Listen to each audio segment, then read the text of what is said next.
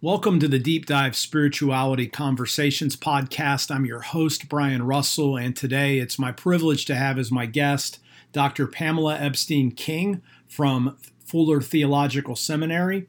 She's the executive director of the Thrive Center and the Peter L. Benson Professor of Applied Developmental Science in the School of Psychology at Fuller.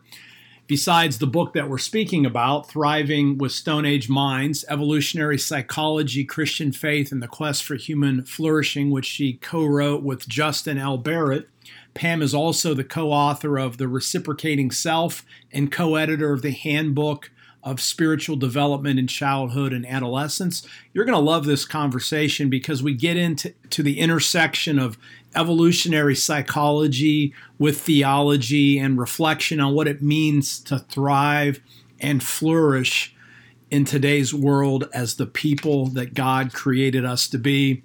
She asks big questions. Pam's interest really is in this issue of thriving and what the meaning and purpose is for our lives. And so listen in as we draw off of her wealth of experience and knowledge about science, as well as she draws on Christian theology. So let's jump right into this interview.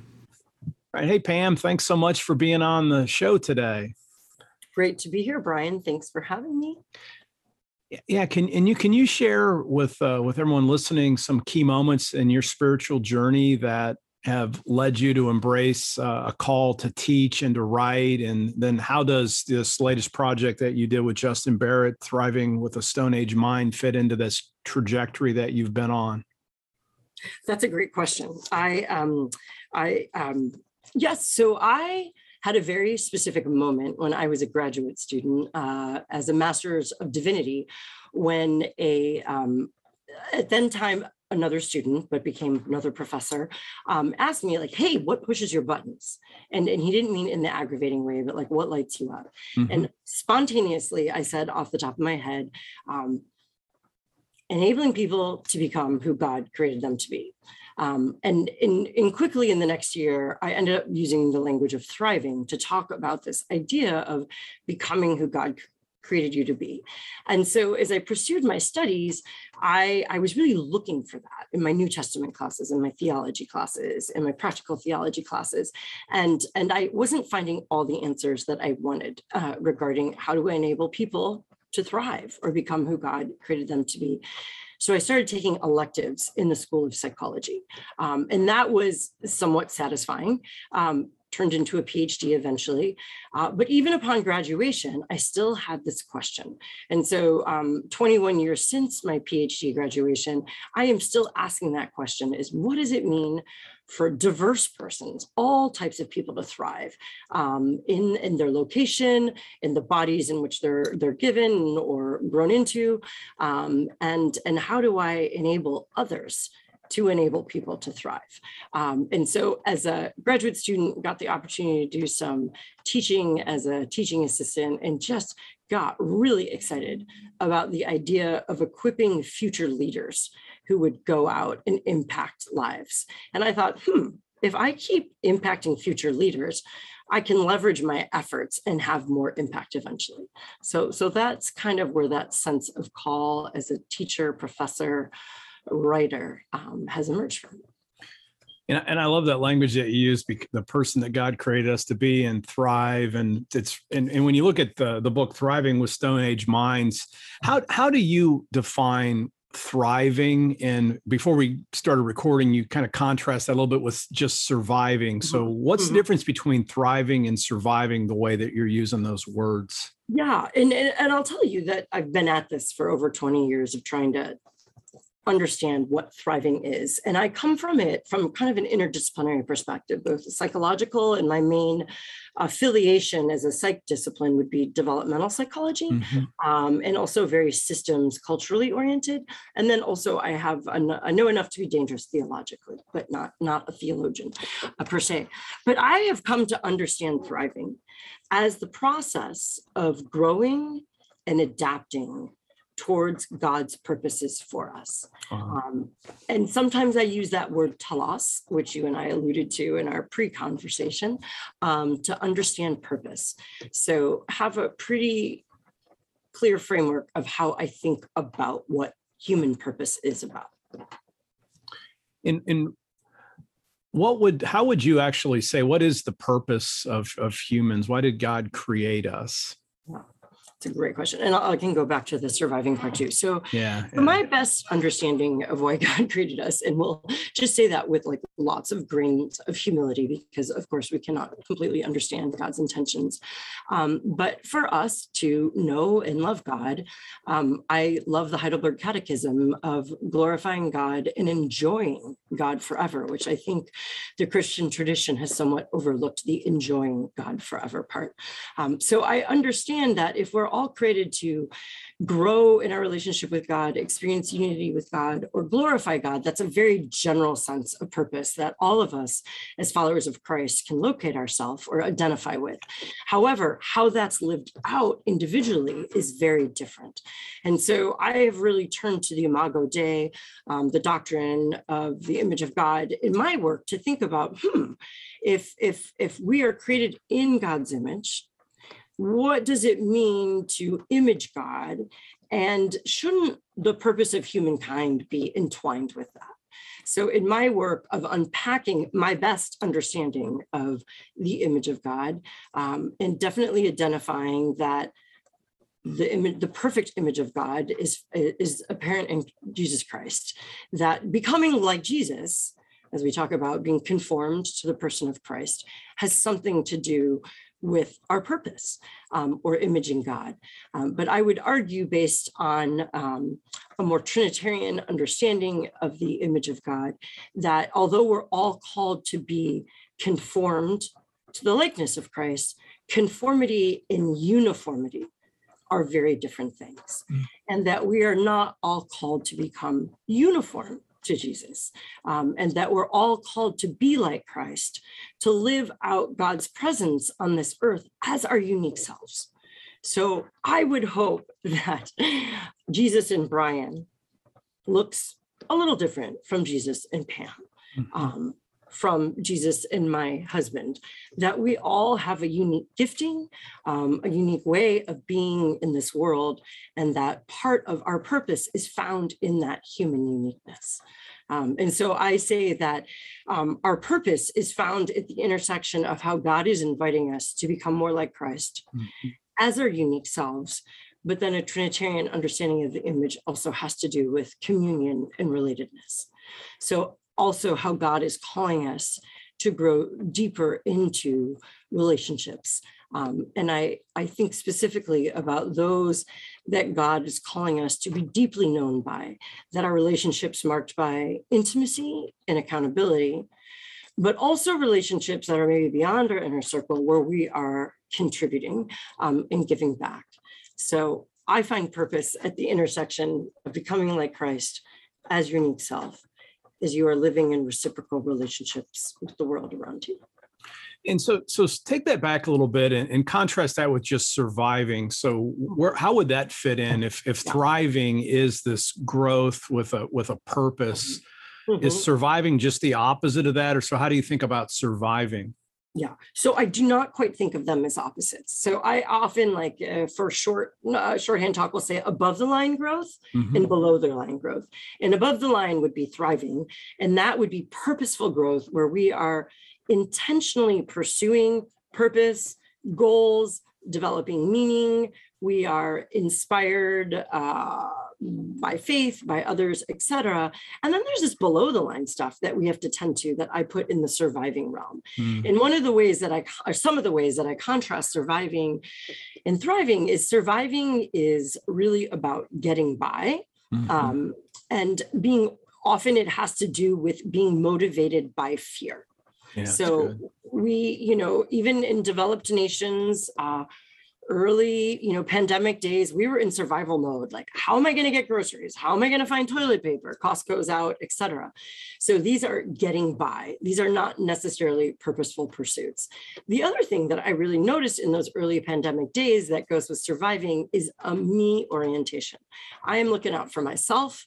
I am out looking out for my people, my family, where a thriving orientation is really more about us, or about them, or about you. It's a broader orientation. It's that deeply related orientation.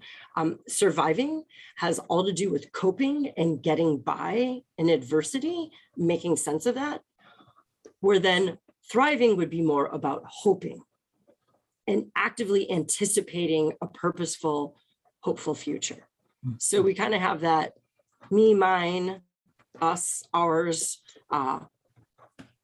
coping, hoping, and then that motivated from fear versus motivated towards purpose or towards meaning.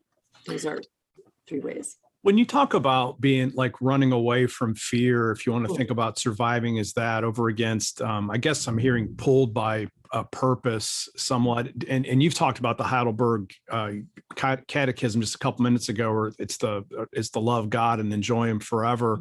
So do you see love and thriving and growth and love and thriving as almost synonymous ways of talking about purpose? Is that what I'm hearing you say?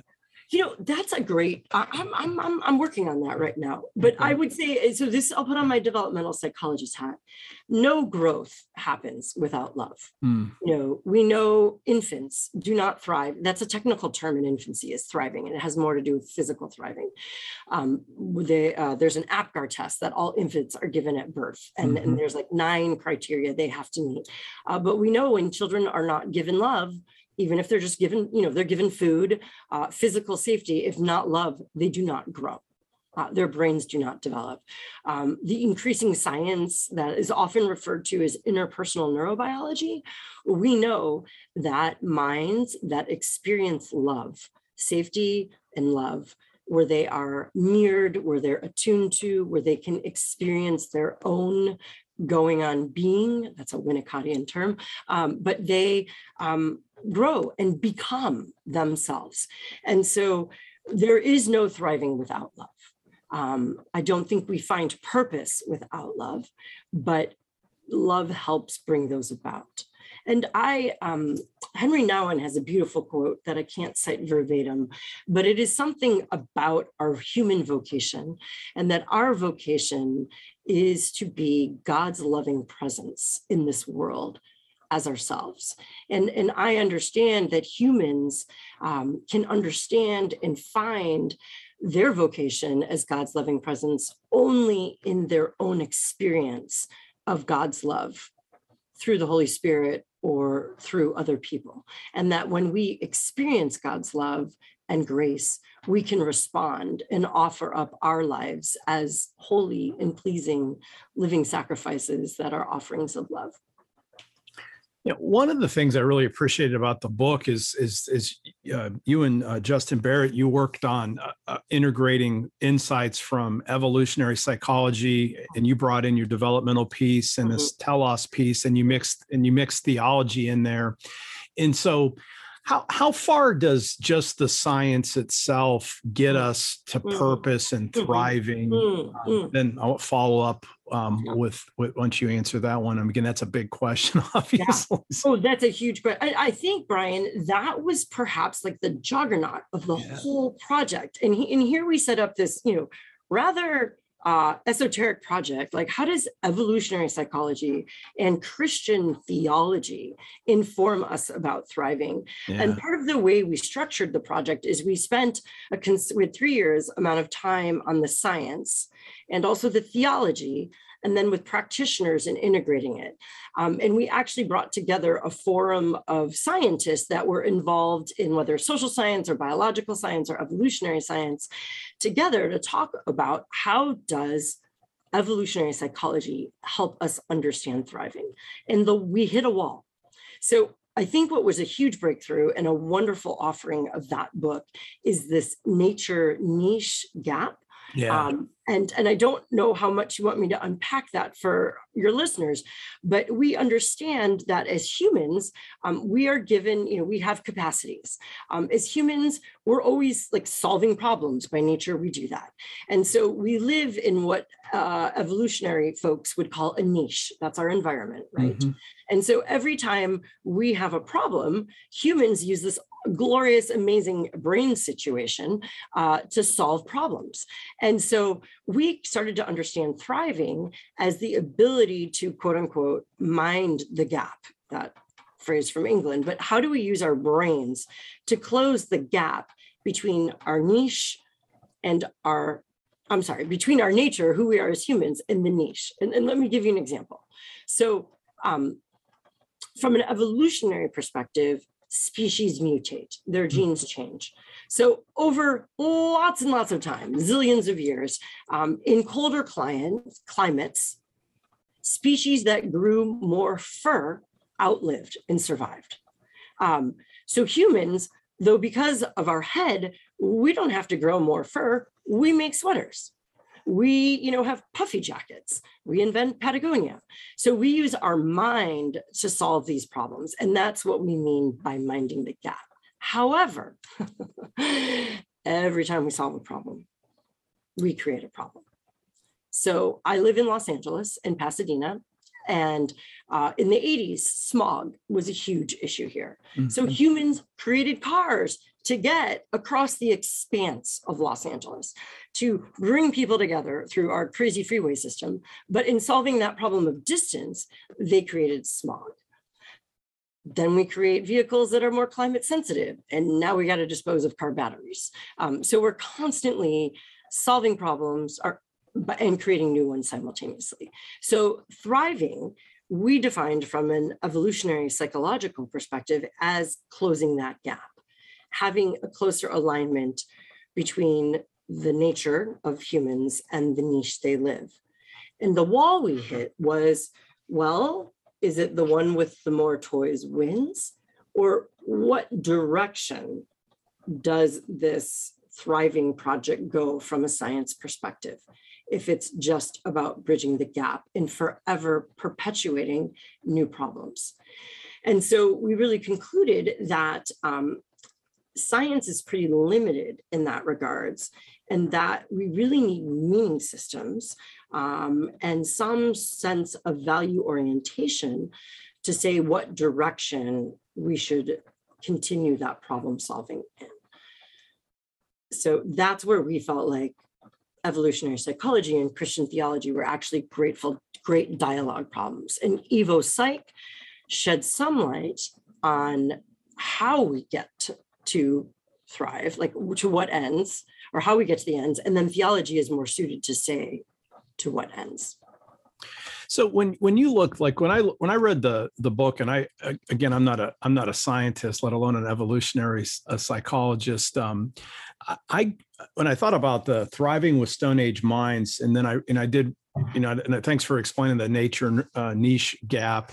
So what is it uniquely about, say, the 21st century that's created this thriving problem that so in a sense, I got the impression that our brains are Stone Age, if you will. So I was a hunter-gatherer at some point or whatever. Now I live in, like, for me, I live in Orlando, Florida. So I'm in this super urban area. It's actually, it's so hot here. I need an air conditioner, or there wouldn't even be in Orlando. So yeah, I have all these things. We're talking on Zoom versus talking face-to-face and all this whole thing. So what is it about the 21st century that's maybe, is it the right word? It's sort of exacerbated this nature niche gap that creates the problem where we struggle to thrive with the software package or even the hardware package that we've inherited from evolutionary biology, or however you want to think about that.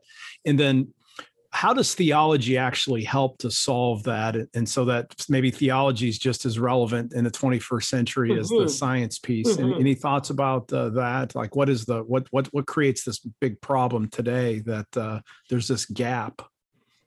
I love how you put that all together. That's really fantastic. So yeah, let's just go back to that hardware software. So I'm sure the metaphor falls flat somewhere. But Yeah. sure, if we think of our minds as hardware, this is what it came with. This is how we're physically, biologically created. Our learning is probably somewhat of a software update. That's good. And so, every version you download has a bug, right?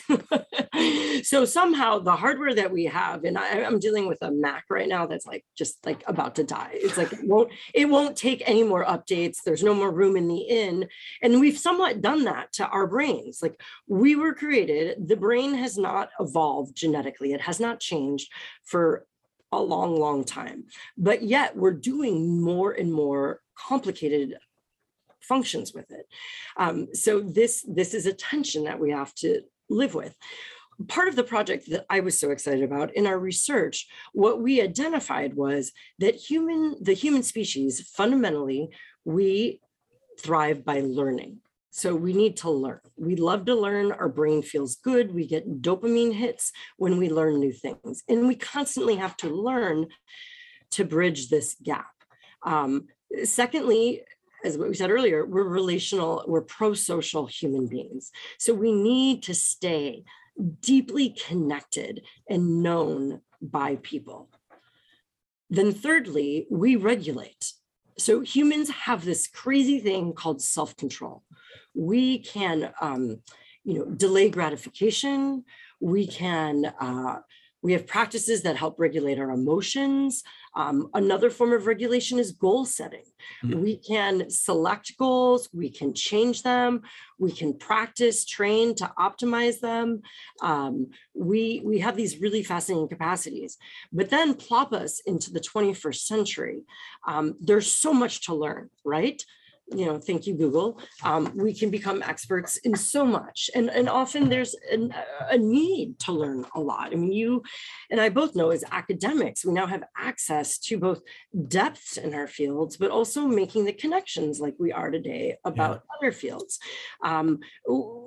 I need to figure out how to enable my computer to update. This is I don't have that skill set, but there's just so much to know, whether it's about our children or our families, et cetera. And we are exposed to so many people to go to the relate. And I would argue perhaps this excessive opportunities to learn, the excessive opportunities to relate are two, I don't know if temptations is the right word, but I think it's appropriate, that our world, I was gonna say daily confronts us with, but minute by minute confronts us with. And one of the things that this project helped me realize that more is not always more. When it comes to relationships, there's a lot of research that demonstrates that humans have a relational capacity.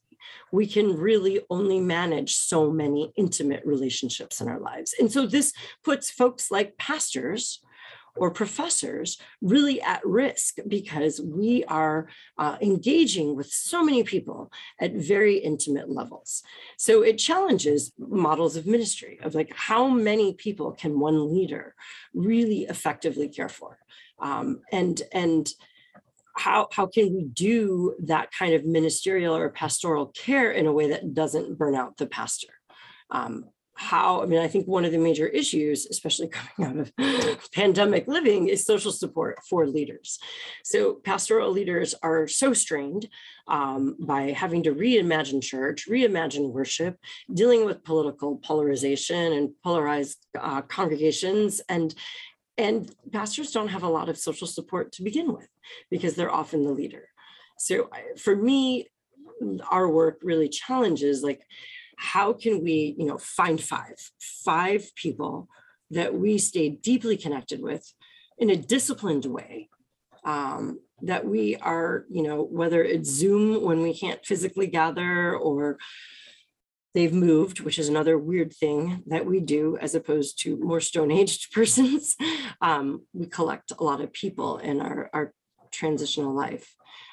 But then, and I know I'm imagining close to your heart, is this third capacity of regulating, that as people of faith, we're so fortunate to have actually a toolkit of spiritual practices that help us regulate. But at the broader environmental or US culture level, there's not a lot of reinforcement for those regulating and those spiritual practices. I think the mindfulness movement is actually elevating the general public's recognition of the importance to calm down, to attune to one's feelings, attune to what's going on around you. But that is not something by and large we've practiced as a society that I think we really need to counteract the influx of the social demands and the learning demands. Yeah, I want to go back to the piece with all the excessive opportunities to relate to folks. I never thought about it. I mean, as soon as I read them, like, that does make sense. But it's like the whole business about how many people you would have known at different points. Like you mentioned 5, and I think the high end number was it's like 150, right? That would be like a clan or a group of cluster of extended family and some other folks. Yes. And to me, like, and I was even when I was on the beach when I was reading the book, I was telling my wife, I'm like, just think about it. If we lived even 50 years ago in certain parts of the country, you might not have never seen somebody that you didn't know. And I was thinking, like, living in Orlando, I almost never see anybody that I actually know. And so that was one real big insight that has implications for that. But then I was thinking just from a pastoral perspective, and you took it from the perspective that being pastors you can be really lonely because you're socially isolated in some ways. But I was also wondering about that number 150, because when you think about church sizes, a lot of times there's this desire to grow these huge churches. And I was wondering, again, I'm not against big churches, and doesn't make a small church better than a big church, because I mean, you could have unhealthy at whatever size. But I was thinking, what are the implications for pastors, especially if we think we just have to keep growing our communities bigger and bigger around the very limits that we have? It seems like it's biologically imprinted on us that, if I'm a pastor of 1,000 people, there's no way I know 1,000 people. I mean, so what do you think about the implications from some of the research on how we do ministry? Not saying that we need to shrink churches all of a sudden, but what are some of the implications for pastors for this around the relational parts of being a human being? Yeah, no, I think there's really specific implications that have a lot to do with whether it's lay leaders or other staff, that there is a real intentional, I don't like the word hierarchy. That's not what I'm looking for, but that people are known, and there's a plan for how people are shepherded and known, whether it's small groups and training of facilitators. But a sole pastor cannot, a megachurch, sole pastor can't know 5,000, 10,000 people. And so I think being really clear and intentional about who is known by whom is really important. Some of the work example that I've done around adolescence and youth development, there's a program out of Minneapolis at the Search Institute that talks about developmental assets, and being known by a caring adult at your school is one of them. And I've heard of schools who take this work seriously, literally bringing faculty and staff from groundskeepers to the headmaster, principal, and dividing up the roster list of the school of like, okay, these are your 5, these are kids you're going to greet once a week by name. They're going to feel known by you. We just want to make sure that every kid, every student on our campus has an adult who's keeping eyes on them. And I don't know churches that do that. That's a really interesting idea of like, okay, we want to make sure all those people in our pew or on our Zoom screen are accounted for and are known by somebody in our network. And that, I think, would go very far. But I was going to say, well, let me ask you a real specific question. Just occurred to me. So, people have different ideas about how big a small group should be, and sometimes we usually default to like 12 because Jesus had 12 disciples or whatever. What do you think about that number 5 as the ideal size? Are there implications about that, or maybe 5 couples, or like what are your thoughts from a educational psychology perspective on like what's the ideal small group with the research that you've seen? Well, I will caveat by saying, like, there could be research that shows 5 tend to be great, but there's always exceptions. So, right. And I think we have to consider the purpose of the group. Is it a teaching group, a Bible study? But if it is deeply about sharing life, or like a group spiritual direction where it's very in-depth about sharing nuances and intimacy, I think like 7-ish, 5-ish is going to be closer. And then if you think about an individual that might really have like their inner circle of 5 people in their life, that may not be their small group. Right. Those might be the people that they really share their struggles spiritually or about their relationship with God. But it may not be the people they're cooking for when there's a surgery or a problem, because you can only do that for so many people. So I think, even one spiritual practice, the rule of life, is perhaps intentional. This day and age, we need to be really clear about who we're responsible to, and who knows us. I have 2 brilliant brothers. One and I did an interview, something for Fuller magazine on technology and thriving. And he's a Microsoft VR guy, does a lot on ethics and technology. But one of the things that he really pushed to me was that, true relationships are marked not just by a feeling of intimacy and being known, because we can all spill our guts on Twitter or Facebook or on a reel on Instagram and people can feel intimate, like they know us, but is there accountability? Mm-hmm. And so I think that accountability piece is really important. So who are the people that we're accountable to and we're holding accountable as well? And in what ways? Something that I think is less of something Americans think about today is our neighborhood, where we live. We often, our identity stems from our work affiliation, our scattered family, but quarantine, brought a lot of people home, literally, and possibly more limited to seeing their neighbors, unlike they had historically.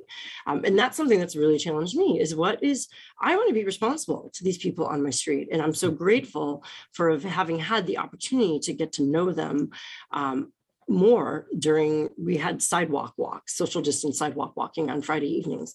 And that was lovely. And, someone up the street this week lost their wife. And, we're on board as a neighborhood to bring meals. But I can't bring meals to everybody. Right. So like, just to be really intentional about who we're accountable for what I think is important in this day and age where we have so many people in our lives, so many friends.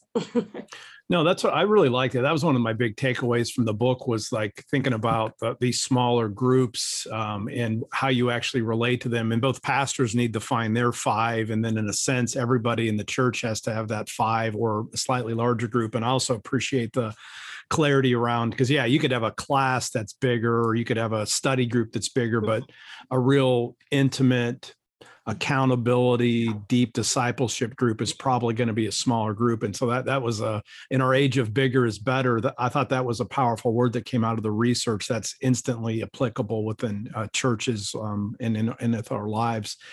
Now, to go to the regulation piece a little bit. Now, I found that super interesting. And we were talking before we started recording about the whole issue of like disordered desires, the 7 deadly sins, and really the Christian virtue that comes out of Greek philosophy of just this moderation, that we have to practice temperance and regulation in our lives.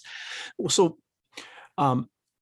what have you learned from the psychology science that can help persons who struggle with regulation, and also, and how does the Christian faith, when we start talking about the Holy Spirit and God's grace, how does that fit in, come alongside of our natural impulses? How do you think about that, and what insights have you got into, say, spiritual formation based on this whole issue of our ability to regulate, or in some cases to deform ourselves because we don't regulate? Right. No, I think Brian, I'm really excited about the era we're in that we have a rich tradition of spiritual practices. And I do sense a resurgence in more contemplative practices. I think the frenetic pace, the almost like frenetic insult of life, it's like just constantly coming at us, that more people are naturally going towards contemplative practices to help regulate, to help calm, to help hear God's voice, to help hear God's voice in us, to help hear ourselves. To understand what truly matters in all the noise that is bombarding us.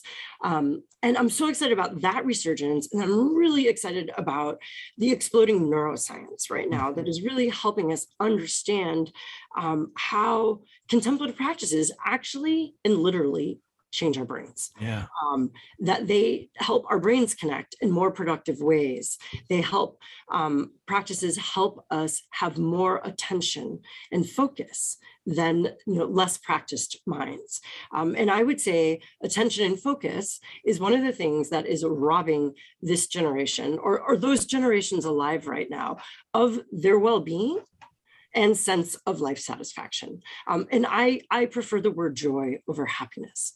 But when we're so frenetic and frantic that we can't even be present to ourselves or present to others to connect, or present to know what matters to us, our deepest held values, it's hard to have a life of well-being and a life of satisfaction. So I think that engaging in practices that help calm you, or regulate you, that can help you attune and become more aware of your own feelings. I mean, whether it's focusing on your breath, being aware of your breath, being aware of how you feel. Where's pain in your body? Is your back tight? Have too many Zoom calls? And that all enables us to actually be more open to God's Spirit. And that when we have times of silence and solitude, it may not be in that moment that we're like, oh, and the Holy Spirit is telling me X, but I think that increases a capacity that I can't explain neurologically, that there's a capacity that has us more open to God's Spirit. And I imagine that God works a lot through who we are. And we need to be more attuned to ourselves to know how God is working in and through us. So do you think the contemplative stuff is sort of the natural next step coming out of the research that you've done? And does that also mean if we would go back, if we could take a time capsule and, I don't know, go back 10,000 years and, you pick the continent, were people more contemplative because that's how we were wired to be with our Stone Age minds? And then the very advances that our brains have given us the capacity to make as a species, that's actually deformed us in a way, as well as given us, prosperity and things. I mean, so would we have been more contemplative naturally, and in a sense, spiritual practices are taking us back closer to our roots? Any thoughts about that, or is That's a profound question. I'm going to really have to overspeak my grounds, because I've actually not thought of that. But I think when we think 10,000 years ago, and I hope this word is okay, more primitive persons, life was a lot simpler, from a relational perspective. Learning, it was I got to learn how to make an arrow. I think our regulation was simpler too. We needed to know when to strike at the buffalo, or we needed to know when to plant. There weren't as many complex issues to be regulated about. And so one of the things that the brain has done has enabled us to think about more and more and more from at an abstract level and more complex systems of understanding. And I think for me that although we maybe had better regulation back then, it was just simpler. And that the regulation that we need now is much more complex. And I think it has a lot more to do with meaning making, because I think with life simpler and not as many options, we didn't have to make as many decisions because there weren't as many options. Where today, I really actually think meaning making, our meaning systems, what we value, is a very important part of our regulatory capacities. Because when we know what we value, we can regulate and choose the better goals, the better way. And that, I think that meaning making comes at the intersection of relatedness, of what we're learning, and our regulation. And I think, one of my issues of the crazy and very broken place we are as a society is that not many people have cohesive meaning systems. Yeah. Gone is the day where most Americans new and affiliated with like a Judeo-Christian ethic. Like what is right and wrong is completely up for grabs right now. And, we can be negative and say the world is going bad places in a handbasket, or we could say, what an extraordinary opportunity. We're at a time where people are really beginning to reckon, especially since the pandemic, like, how do I cope? How do I make sense of this? And how do, I think the biggest call on our generation or those living on the planet is, how do we find a human story that we can all find ourselves in, that encompasses, for me, obviously, like the gospel would be the meta narrative, the big story of my life. But how can we include all humans in that? And how can we tell our story in a way that all of us can find ourselves in it? Because we need a way forward that's inclusive, that is respectful, that is civil. And I firmly believe, like, when you have from a psychological perspective, when you have a story about your life and you know the role in the story, that's also where you find your purpose. That's good. And again, I'll start wrapping up the interview because you've been super generous, and we just feel like we're just getting started here. But let me just ask one kind of big question. You can kind of wrap this up anyway, or then I want to get to the shorter ones. But so, your biggest contribution to this book was kind of what you just hinted at, this whole issue of making meaning, of finding your purpose, your telos. So if you're speaking to pastors or even lay leaders, what do they need to be asking themselves if in both an evangelistic context and then just a sanctification or a disciple making context, once that people have accepted Christ or found Christ? What are the implications of your research to help the church then pass on this sense of purpose to people who feel, again, the generations, you work with young people just like I do, and a lot of your research, like you said, it was with the adolescents and teens. There's a lot of purposelessness or even overwhelm with all the options that people have now with what they're going to do. So how can the church do a better job of proclaiming the real ends and purposes of life, and then structuring their churches to actually help people to thrive? Like, that seems like the ultimate evangelistic tool. Come here and learn how to thrive, right? So what are your ideas about that? And again, I know that's a huge question. That's a whole book right there, but that's maybe my favorite question. But yes, what can the church do about all those things? And I think that's the question for our age, for the church, in a church that is falling apart and declining, is that we need to engage people in a way that enables them to thrive, become who God created them to be, and bring that vitality back to the church. And something that, if you're around Fuller, you're like, oh God, she's going to say it again, but I'll say it here, is, we spend a lot of energy, a lot of curriculum talking about what Jesus saved us from.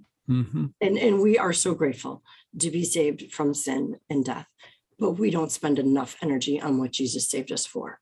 That's good. And I believe that the church's call in the future is to enable people to understand what they're saved for. And for me, that is getting on board with what the Spirit is doing in this world now and continuing Jesus's ministry of reconciliation, but not to forget the New Jerusalem that we so rarely get to, and what God is working towards in this world.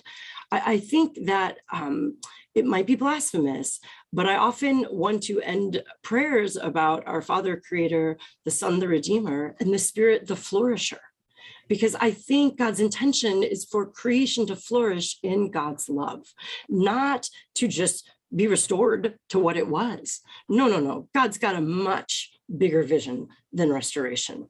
But consummation is, I believe, where we're headed. And if the church took the doctrine of consummation, or really took this fulfillment of all creation, or the abundant life we have in Jesus Christ seriously, I think we would do things completely different. And I think psychology is ahead of us here. I think psychology offers great tools on how people can understand purpose, great frameworks. There's really great practices. As Christians, we're awesome at giving like spiritual gift inventories to understand our unique spiritual gifts. We can do Strength Finder and understand, there's lots of ways we can get at our human uniqueness. But the church really needs to come alongside people and give and nurture this sense of purpose that, yes, this uniqueness is awesome. And you need to understand it and celebrate it in service of the greater good. So how does that, who you are, Brian, like, how did you become like a New Testament professor with a podcast on spirituality? Like, you've done some really deep work to get there, I imagine, because you've completely broken out of the mold that you were really good at. You're very awarded. You do great. And what is the call for you in that wants you to do that as part of God's bigger purposes? So I think for pastors, helping people understand their lives as part of God's ongoing purposes is really important. No, I love that. That was a great answer too. And it's like I always say, sign me up there. It's always easier to get people out of Egypt than to get Egypt out of people. And it's freedom from, freedom for. And so I just love the way that you just described that. And and that's the whole reason I started this podcast, because I want to be about. I love the word thriving. I love the word flourishing, and it's like. I wanted this whole podcast is just to ask deeper, bigger questions to help people to take the theology that's up in our heads and to get it into our bodies, so that we're not just, like I used to joke that you could have just cut my head off, stuck it on a box, and that still would have been me pretty much, as long as I could still talk. And I've been, over the last 10 years, I've been trying to reattach my head to my body and figure out how it means to to be a whole person. And I think Jesus came to make us fully human. And that's why I love the roots with the science that you've done. So, thank you for the book. Let me ask just a couple kind of concluding questions. Again, thanks for the generosity of your time. And again, I hope people pick up a copy of Thriving with Stone Age Minds, Evolutionary Psychology, Christian Faith, and the Quest for Human Flourishing. And also check out Pam's book, Reciprocating Self, which captures some of her original thinking on thriving and flourishing and purpose. So what would be next for you, Pam, in your own work? Is there like a book that you're kind of afraid to write, or what do you think would be the next step in your research or something that you're working on even right now? Mm-hmm. Those are super, super great questions. So I had the Thrive Center at Fuller Seminary. And so I've got two somewhat major endeavors and lots of little endeavors. But the major ones, the next book that I hope and that I'm terrified to write is one on what we were just talking about. Wow. It is really like, what does thriving mean from a theological and psychological perspective? Why thrive? Like, why should Christians attune to thriving? And how does that occur in our lives? So that's, and where is joy in that is the book that I hope to be working on in depth in the next year. And then secondly, the Thrive Center is actually in the process of translating our last 2 decades of research into practical resources that like Christian leaders can use with their people to enable them to thrive. So Fuller has developed a whole new online learning platform called Equip. We're in the process of rolling out our first class on thriving. I think it's called An Invitation to Thrive, like reconfiguring the Christian life or reimagining the Christian life. So just about what you were talking about. So those are 2 endeavors, and that feels scary for me. I'm a developmental psychologist, so making resources for Christian leaders is a whole new thing, but it feels very important at this time. And I'll just add, the words like thriving and flourishing are very popular right now, and they're needed. After a pandemic, or we're still in it, people want that. I think Christians need to stand up into the public ear and say, there's really substantive understandings of thriving means. Thriving is not just about me.